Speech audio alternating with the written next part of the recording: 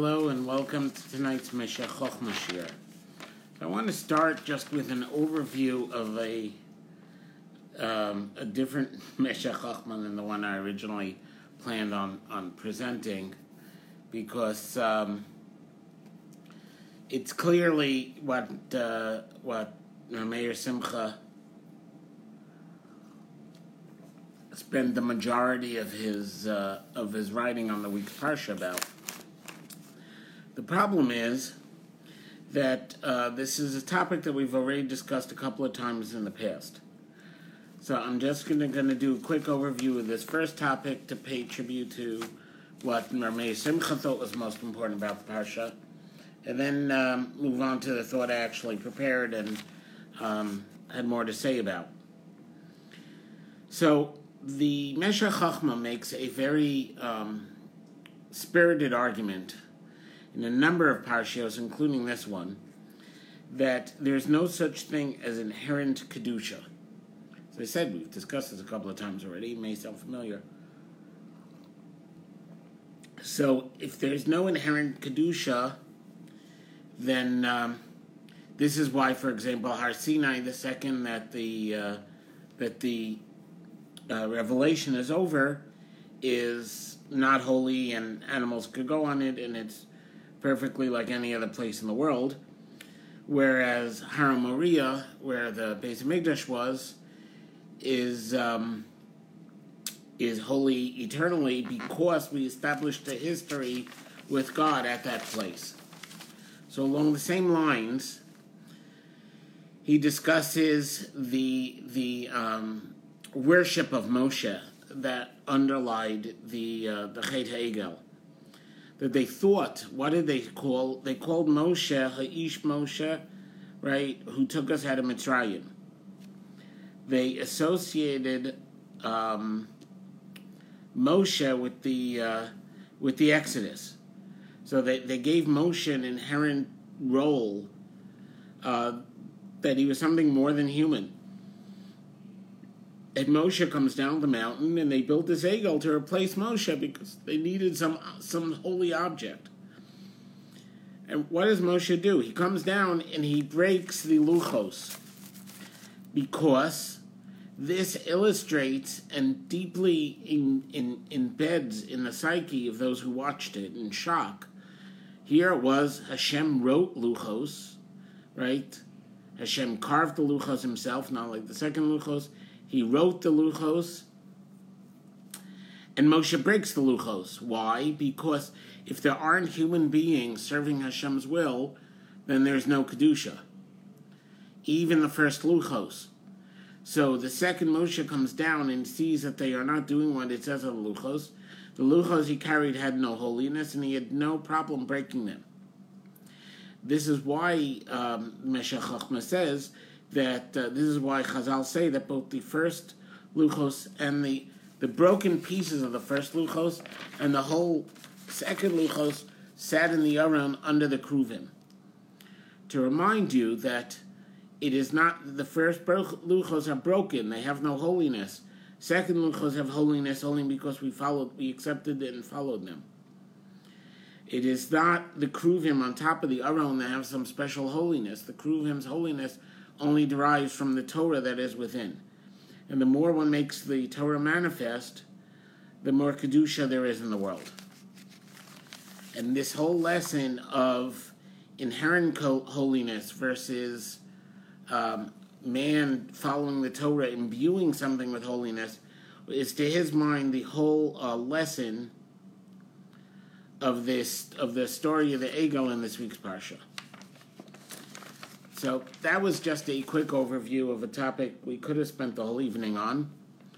But as I said, it overlapped too much with things we already said in the past with the Meshekh Chokhmah's interest in denying the concept of an inherent holiness. What I did want to discuss was Shemos Lamed Beis Tezayin. So Shemos 32:16.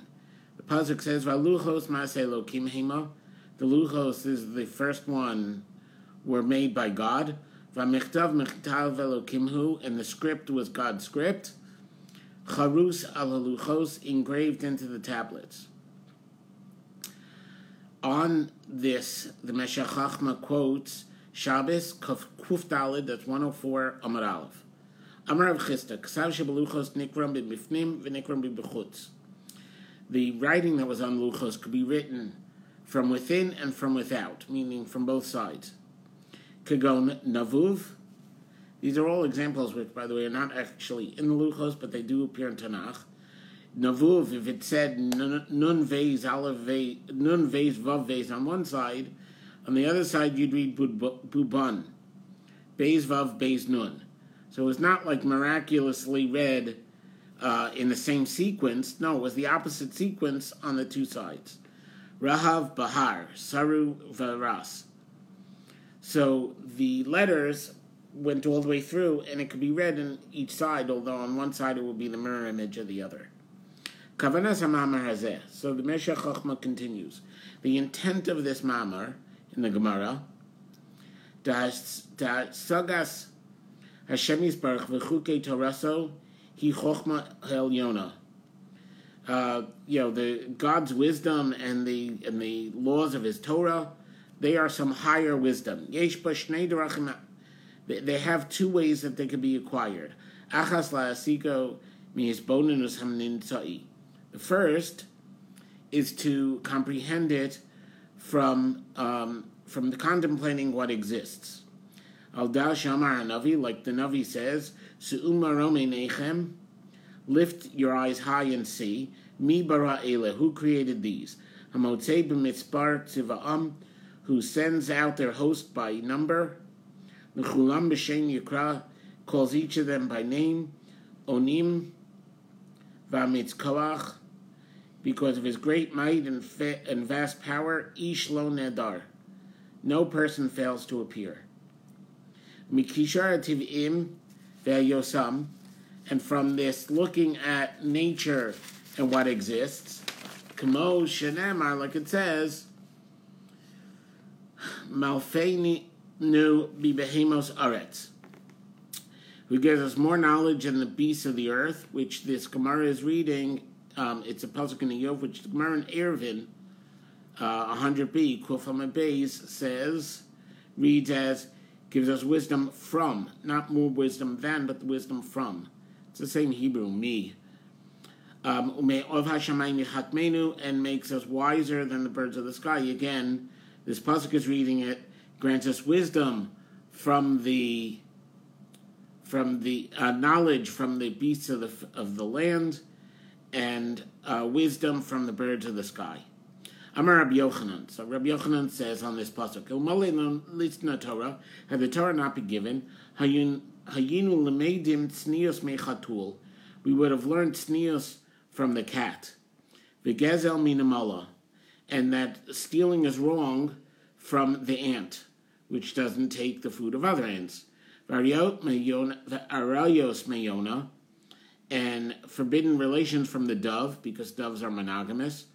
Derech eretz mitarnigol, and the proper way of relations from a rooster, shemafayes, which first appeases the hen, v'achar kach boel, and only then mates.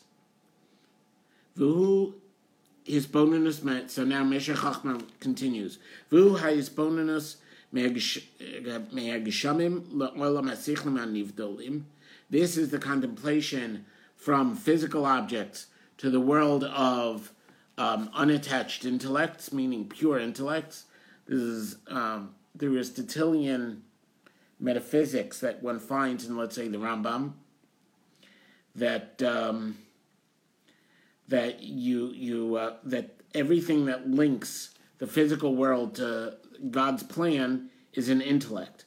So God has a thought, which has a thought, which has a thought, which thinks and has a thought, and so on, down until you get to the various grades of malachim, down to the spheres in which are embedded the various planets, and so on, and down to us. So in this metaphysics, the thing above physical objects is intellects that are not attached to physical objects. And from these lofty things, elas ha'ilus, to the highest meaning HaKadosh Baruch Hu, Gederech Shechakar Avram Avinu Alav Hashalom, like the way Avram Avinu looked around at the universe, V'amar Yesh Manhig Libi Razu, and said that this palace, this city, this royal city, must have a manhig, a ruler, right? This is the way the Medrash puts it, that Avram looked around, he saw something more splendorous than a palace. If a person sees a palace, of course they'd assume that there was a king living in the palace. And similarly, he looked around the world and concluded that there must be a ruler. There's something, though, I want to point out in the Meshekh Chokhmah's choice of using this Gemara in Eruvin. So I'm going to take a little detour because I find it interesting. I hope somebody else does. There's a famous Gemara that says that that we learn the Torah in the womb with a malach, and then and then the malach taps us, and we forget everything we learn. And the question is, what is the point of learning everything if you're going to forget it before you're born anyway? And the idea is that it means that learning Torah in this life is an act of remembering something you already knew. And that is easier than learning it from scratch. Now, what's interesting about this Medrash, if you look at a little historical context, is that Plato says something similar. So Plato believes that people can only learn from the senses. So how does he explain how people learn mathematical truths? Their own, truths about geometry, or ideals, truths about math, that 1 + 1 = 2, no matter 1 watt and 1 watt. That these general ideas that don't actually map to physical sensations, where do we learn it from?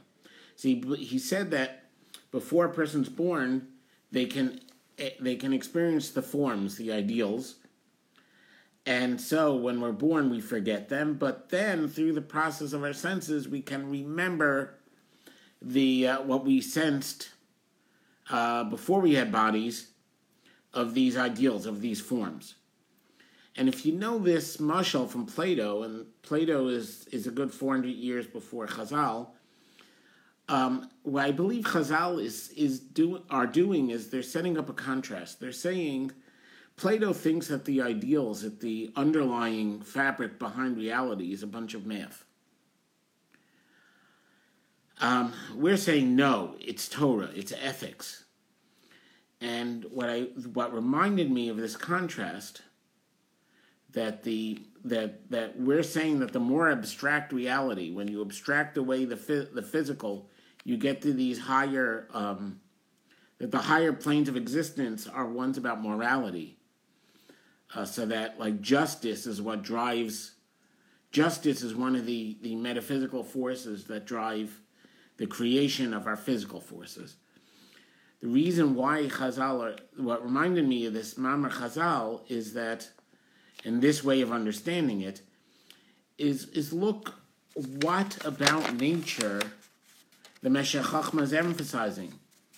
We talk about, like, Avram Avinu looked around at nature and he saw there must have been a creator.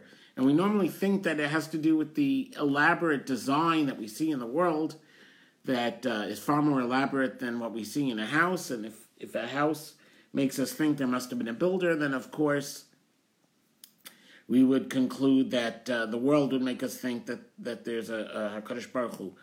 But he's not focusing on engineering. He's focusing on morality.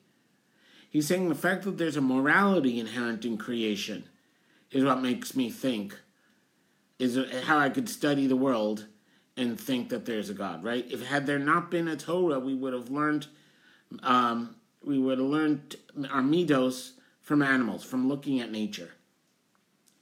It's a very interesting difference from the way that I would have intuitively taken the first approach to how to learn about God. And there's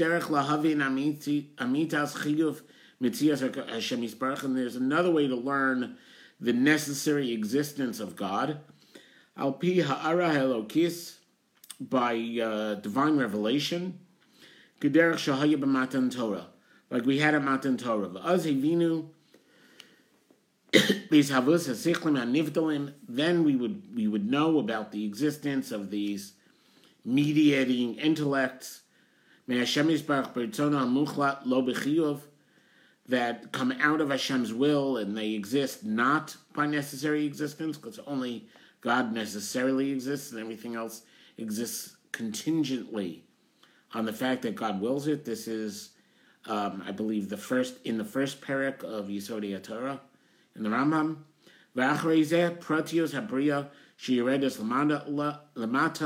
And after that, the details of the creation, which are yet below it. One way of understanding the Torah is the understanding that God exists is called mibifnim, and the other is called mibechutz. One's called from the inside and one's called from the outside. So when we saw that the luchos could be read either from the inside or from the outside, what he's saying this is referring to is that God could be understood either from the inside, from looking at the universe outward, or from the outside, from looking at the Torah downward. And it just struck me that he may have meant that the other way. Mibifnim, from looking at the Torah inside and then extrapolating to the world, or looking at the world and deducing the morality of the Torah. Shtei hasagos ha'elo kana osan bezet Torah kriya ve'havin. These two understandings are the two ways of reading the universe, or reading the luchos, and understand well. So this is what he's saying here. He goes on to say that what was flawed in the first luchos was that we had just left Mitzrayim and we were not ready to go from the sichlim nivdalim, from this idea of intermediaries, to the idea that there's a necessary God over it all. And therefore, when we saw the tatromolin, which is Latin for the four-faced, meaning the chayos. And one of the faces of the chayos is sometimes called keruv, and sometimes called, it depends which parak in Yechezkel you're in, one of the four faces of the chayos. So one is a man, which the Gemara learns was Yaakov Avinu's face. One is a lion. One is a nesher, which is probably some sort of vulture, although we would think it's a little more majestic than our normal mental image of a vulture. And the fourth one is either a kruv or a bull, depending upon which parak in Yechezkel we're looking at. And because we weren't ready to go from the inside, from the universe to God, we stopped at the kruv, and we decided we need to make ourselves a bull. And they tried to make a bull, and given the amount of gold, it came out a calf, and this was the origin of the egel. Therefore, Saru Maher Min Haderech Asher Tzivisim. This is the rapid departure from the derech which I was commanding them, and it was because they weren't ready to read the luchos from both sides. This is the writing of God, that you could read the luchos both from nature and from revelation, and that this notion that we find very deeply in the Rambam, that nature and revelation are two books that tell the same truth, is what he's reading into the existence of the luchos. That the two sides of the luchos are these two books of revelation and of nature. So I hope people found these two mamarim, the one that I skimmed across and this one, interesting. Have a great evening, enjoy the rest of the week, and have a wonderful Shabbos. Bye.